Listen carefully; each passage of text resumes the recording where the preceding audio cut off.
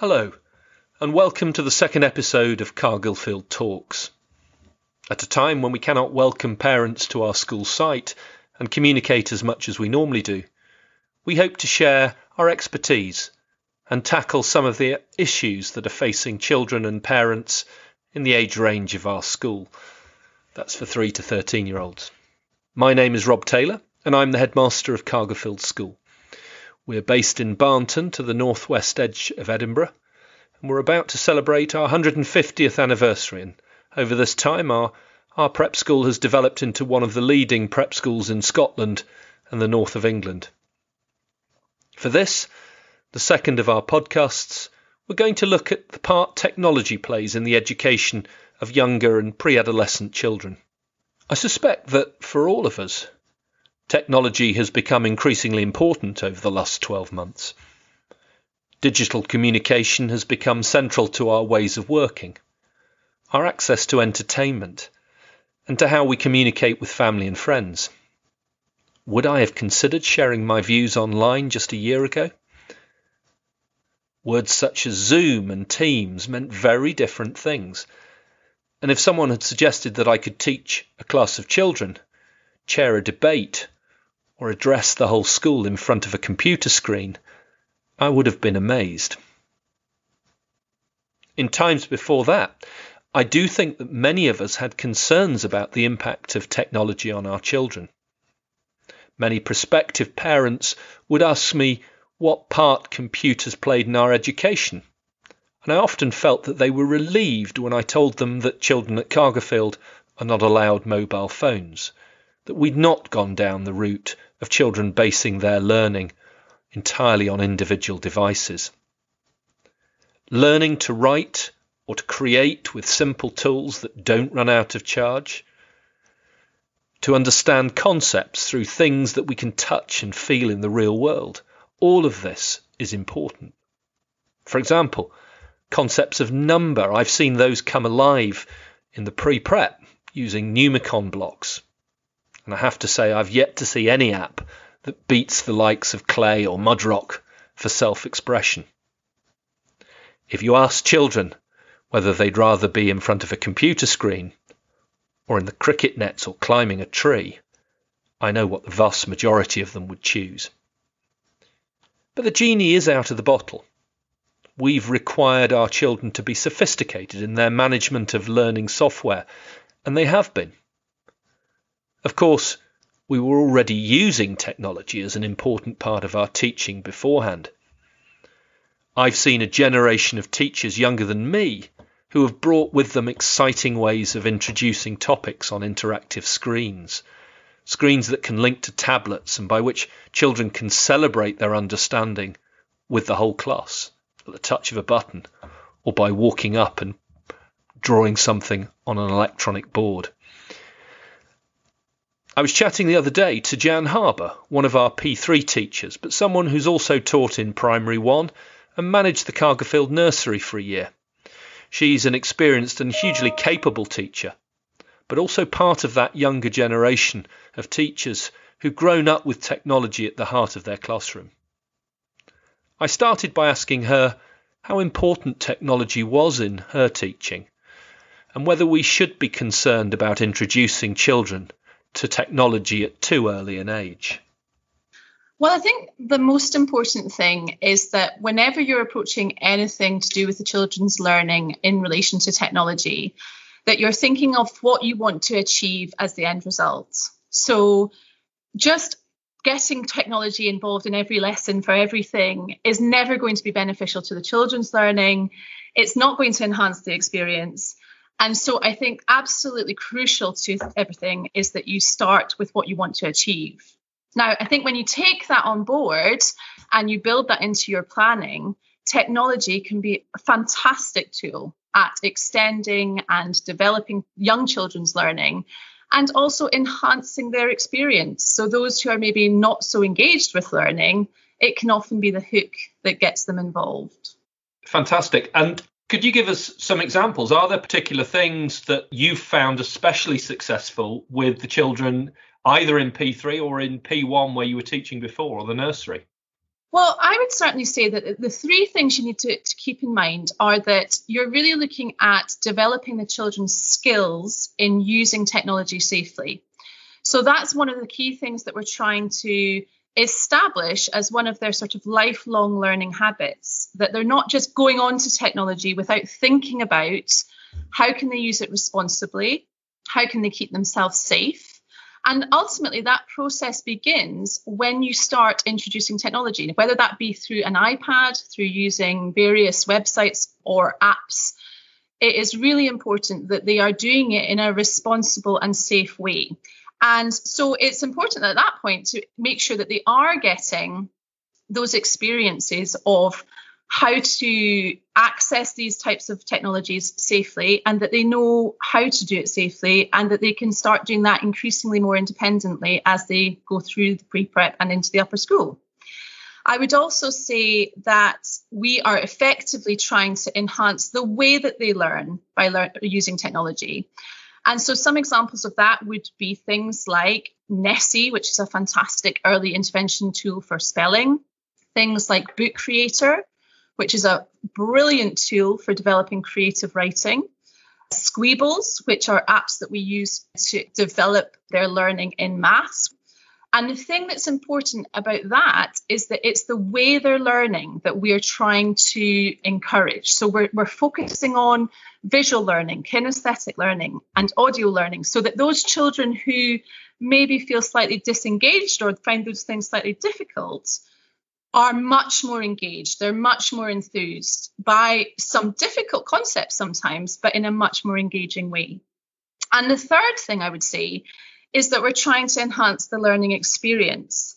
And that is really taking an idea and looking at how we can run with it. And we've done that several times in the pre-prep. I know in the nursery, when we've been looking at wildlife and things like that, we've used wildlife cameras that are movement operated to take photos. But also we've done things like Q&A sessions through Skype, where we've spoken to rocket engineers in California. So it's that idea that it's using technology safely, it's how enhancing the ways that we learn, but also thinking about how we can enhance the learning experience. And I suspect sometimes much easier to have children working at their own pace or following their own interests when they're working on individual devices.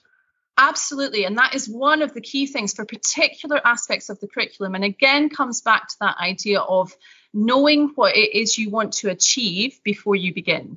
So, for example, through Nessie, the spelling program, you can make it incredibly individualized to each child. Now, that can encapsulate children who are extremely dyslexic, or it can be, children who are very gifted at spelling, and it will adapt their learning to a level that is appropriate to them.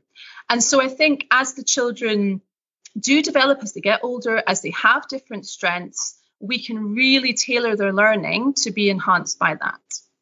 Jan, thank you very much. Those are some interesting thoughts, and really appreciate you joining me and come on and sharing them with me. Thanks again. No problem. And the websites and apps that Jan mentioned, plus a number of others that we've found especially successful with our younger children, can be found on the Cargill website, along with this podcast. As our 8-year-old children move into Form 4, technology becomes a defined part of our curriculum, and we're lucky to have a specialist teacher in one of our deputy heads, Ross Murdoch.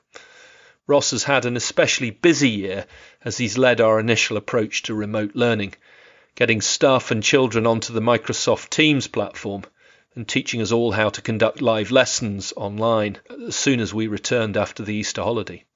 His department includes design technology in a purpose-built workshop, and that's always been one of the most popular lessons at Cargerfield. In fact, when you're allowed to, do come in and see us and wander into Ross's design technology workshop, because you will enjoy that visit. But more recently, Ross has also rebranded information technology, as we knew it, and rebranded it as computer science. And when we caught up with each other recently, I started by asking him just why he did this.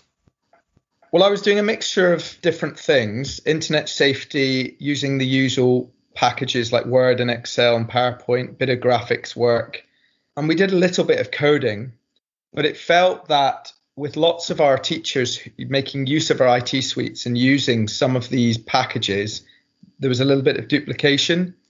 And I felt, while I can introduce the children to produce a Word document or how to do a PowerPoint, the actual topic work was better done in the subject. So I kind of compressed that area, and it allowed a bit more free time to develop what I felt was up and coming with more coding. And I was approached by a parent whose child was particularly keen on coding, and he showed me a YouTube video of these two guys in New Zealand in an auditorium with these 12, 13-year-old children talking about computer science and talking about the background of it. They weren't sitting at computers. They were using props. They were using ordinary whiteboards, and they were talking about binary and how you can make an image using code.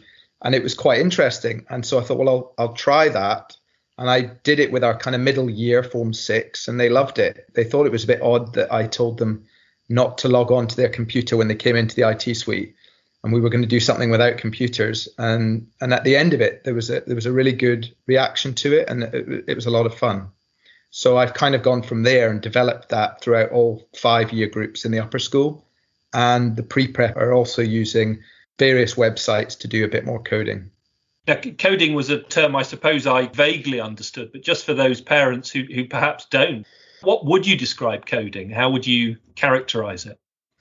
So obviously using computer, you are typing or you are using blocks of code, which are instructions to get something to move around a maze or to do some mathematics, to calculate something. A lot of what I do, which is really good for the primary age children, is use this block code where they have to solve puzzles and they have to think about the problem and work out an answer using instructions, basic instructions like move forward, turn right, count, these kind of things. So coding, it's working things out. I think it's problem solving using basic instructions. Which is brilliant for children this age. But I've also sort of sitting in your lessons and chatting to various children, I've seen that there are some children who have a huge amount of enthusiasm for this topic and this subject, and I wonder if you'd have particular advice or guidance as to how parents can support their child's enthusiasm or even help them to take it further.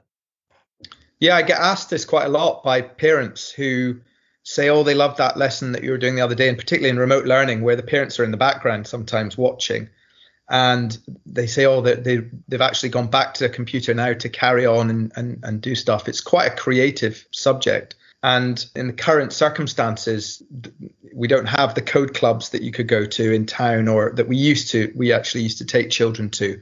So it's a little bit more difficult now, but I've recommended a few websites. I use code.org a lot. There's Code Kids. There's lots of websites, particularly if they want to move on to the next step from what we do. Python is the most popular language to start with if you're just branching away from the block code that we use into more sophisticated code. So Python's the next thing. And there's been a few children that have got in touch, and I've recommended that, and they've gone on to do that. Brilliant. And of course, we'd recommend that any of our parents or prospective parents, if they're interested, get in touch with us and we can perhaps point them in the right direction. Ross, thank you so much for your time. Really good to chat that through. Thank you.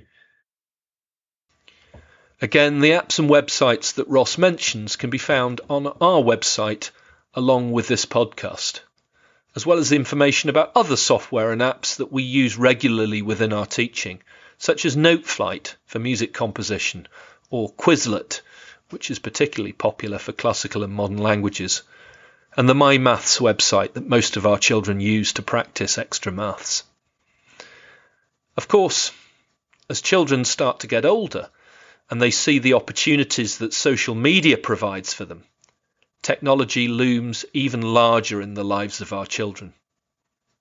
I believe firmly that parents and schools share a responsibility to prepare our children for a life in which digital media exposes them to a much wider world.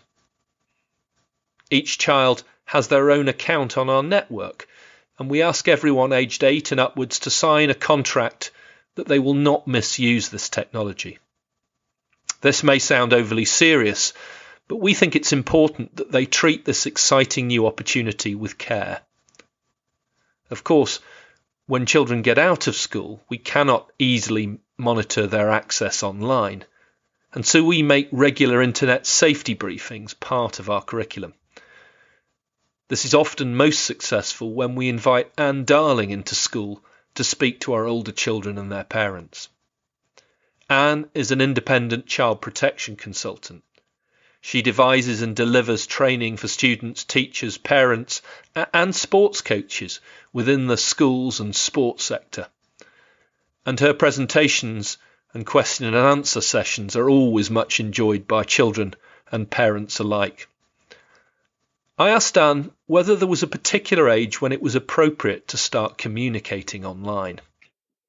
I mean, it very much depends on the child, and it's exactly the same as anything else we decide. As a parent, we decide when a child is sensible enough to go to the shops by themselves, to go to the park by themselves, and that's the same with online media. I mean, a lot of places like Google social media will suggest 13, but we know that children are going on long before that.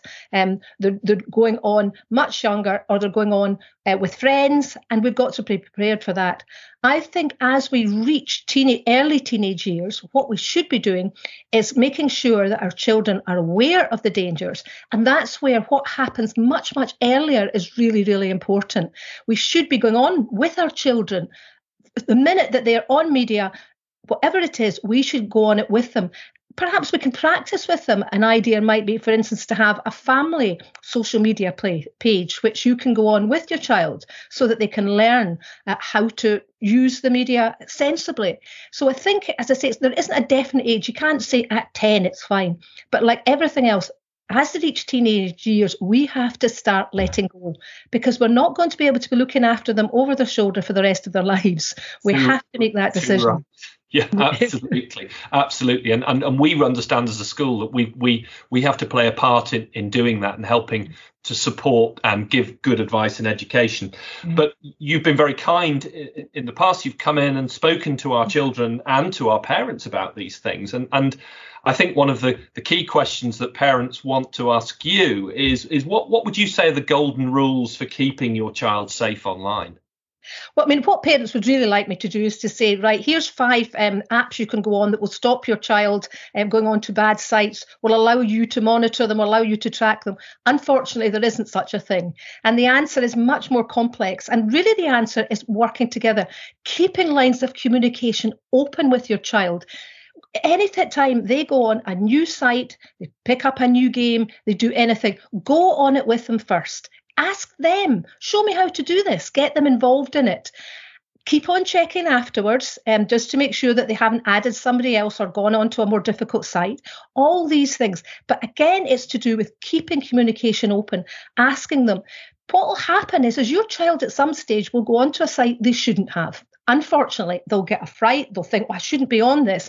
It's really important that they are aware that they can talk to you, that you're not going to give them a big row and take away their iPad and say they're never allowed online again. It's about making sure that that's there and that they've got that opportunity to speak to you about things that might be frightening. And that's about communication. It's also about you. What are you doing online? What are you showing your child? How good a role model are you being? It's not very fair to say to a child, that you can't be on your phone all the time. And then suddenly at dinner time, that very important work call has to be taken by mum or dad. And maybe that's to do with setting up. I think a good idea is to set up a family agreement that everybody agrees with, things like there shouldn't be any media in bedrooms at night, that family time around the table is family time. It's these sort of things that I think are much more important than all the blocking mechanisms that you could put on to various devices. And you can't see me blushing at this end, I don't think, at the thought that I might well be breaking some of those rules at the dinner table on occasions as well. But I think that's really good advice. From your experience coming into Cargerfield, you've spoken to our children and spoken to parents. What have you found have been their concerns or the things that they find? I think that the interesting thing is the difference from the first time I came into Cargillfield, where I was able to, it was actually good fun because I was able to go through lots of different posts that they'd put up, and I put them up and showed them just how easy it was for me to see them. So although I think it gave them a shock and gave us quite a laugh, I think in many ways when the children's faces, when they realised what I could find out, it was obviously quite dangerous, because if I could find out that much, then anybody could. Interesting enough, the last time I went in, I couldn't find anything. The only thing I could find about young people in Cargillfield was all good stuff. It was stuff very well done by the school. And that shows how far children and young people, parents and the school have come in terms of keeping our children safe. The other interesting thing is how little parents knew about what their children knew. We like to think that our children are still young, wee, innocent creatures. Unfortunately, sometimes they're not. And sometimes the things that the children told me, when I then told the parents the things that children knew, sites they'd seen, things that they had been on, which they knew they shouldn't have been, parents were quite shocked. And I don't think they realised just how much time and how children were managing to access things that they didn't think they would be, whether that's at other people's houses, big brothers, big sisters, all these different ways. And again, that's that bit about talking to children. What have you been looking at? And preparing them for things. We don't like to think that our young teenagers are going to be accessing sexual imagery, pornography. But unfortunately, we know that the average age children start to or see something like that is actually 11. So we have to prepare children for that, not to shock them, not to frighten them, but to prepare them that they might Google something quite innocent. But even just being children, let's Google the word sex. In our days, or my day, you did that by looking up a dictionary. Hugely different now. And where can they be taken to from that? And again, it's reassuring children, preparing for that, and telling them that you want to speak to them if they see things like that. Not to give them a row, but to discuss it with them. And that's about that pre-teenage stage that we should start preparing. Thank you. Yeah, and I'm very conscious of that the children at our age, where there are lots of restrictions about their use of technology, they are about to go into senior schools where they will have much greater freedom, largely almost always having a mobile phone and having much wider access to the internet. And we've got to prepare them for that. And one thing that I know is a concern for some parents, because they see their children gaming online, and they recognise that they're getting access to other people and speaking to other people through games. Yeah. What are your thoughts about that? I mean, that's like so many things on the online world. There's great things about that. How great to be able to play a game, especially in these times just now when poor children are stuck in their houses so much more. It's wonderful for them able to play a game and communicate with their friends. But it's also, obviously, it can be really dangerous. All the things that can happen in the offline world, bullying, sexual imagery, violence, all these things can happen online. And obviously, it is an opportunity, or can be an opportunity, for paedophiles to get hold and to start to talk to children. It is one of these things where I think it's really important that parents check every single game, check the age limit. It's there for a reason. Check who it is that the children are talking to. You can, and I think this is one where I do think it's important to actually limit the number of children, the number of people that children can access. So check who it is that their children are talking to, that it's not an open anybody who's on this game to chat at the same time. And again, going on every now, don't allow a child on a game unless you've been through it first, because you just don't know where something might just come in that you weren't expecting. And we were talking previously about some of the benefits of parents playing games with their children. Yes. That actually electronic games, which aren't everybody's cup of tea, are great ways for parents and children to get together. They are, and particularly if you wanted to actually chat to your child about something, whether it's online or actually offline, there's something about not being in a face-to-face conversation. Children, if you say to a child, "Excuse me, can we sit down and have a chat?" You know what happens. They immediately, I'm going to get a row. There's a sort of stress about it. Whereas if you're playing, you're having fun, you're on a game, and you say, "Oh, by the way, how's things going on at school?" Or "What have you been doing online last night?" All these things, it's so much easier if there's something else that it's not so intense. And certainly we know that a lot of children will tell parents things during these games that they would never have done if you'd sat them down in the lounge and said, "Okay, it's time for a chat." It really is a big advantage, as well as the other ones. Great for hand-eye coordination, great for being able to think about different things at different times, fast thinking, all these things. It's not all bad by any manner of means. No, and as my boys will tell you, if you want to put your father in his place, FIFA 19 is the best place to start. Thank you so much. It's been lovely chatting to you this morning. We are thoroughly looking forward to having you back on site with us and hopefully speaking to children and parents again, whether it be live or indeed through a medium like this. But take care, and we very much look forward to seeing you again soon. Thanks for your advice today. Bye. This is, of course, a massive subject and hard to sum up in a 30-minute podcast. And I have so many thoughts on the subject. As we get back to school, we will, of course, have learned a great deal about how video calls can enhance what we do. Meaningful conversations with parents don't now require both parents to be in the same place as each other or the teacher. Parents can look into what schools offer and make initial visits without even getting in the car. Parents and staff can access education and training more easily. Children will be able to access their learning when they can't be in school for whatever reason. I wonder, have we just witnessed the last proper snow day? Part of me hopes not. Our role won't just be safety training, but also preparing our children to present themselves online, just as we prepare them to act on stage, to debate, to make presentations or read in chapel. That said, we've also learnt over the last few months that the most important part of school is not something that can be achieved online. We are going to continue to prioritise all the opportunities that being physically present allow. The time spent with friends, the daily opportunities for sport, the creative arts, the teams, the choirs, the music groups, the collaborative art projects and adventurous training activities. More time should be spent at school amongst your peers rather than less. And we, as so many schools will be, we're looking forward to offering that. Thank you very much for listening to our podcast. And if you've found it useful, please do share it with friends and family. We will return in early April with our next podcast, and that will be on the subject of reading, both learning to read and how to help children enjoy the experience. For the moment, take care, and we look forward to speaking to you soon.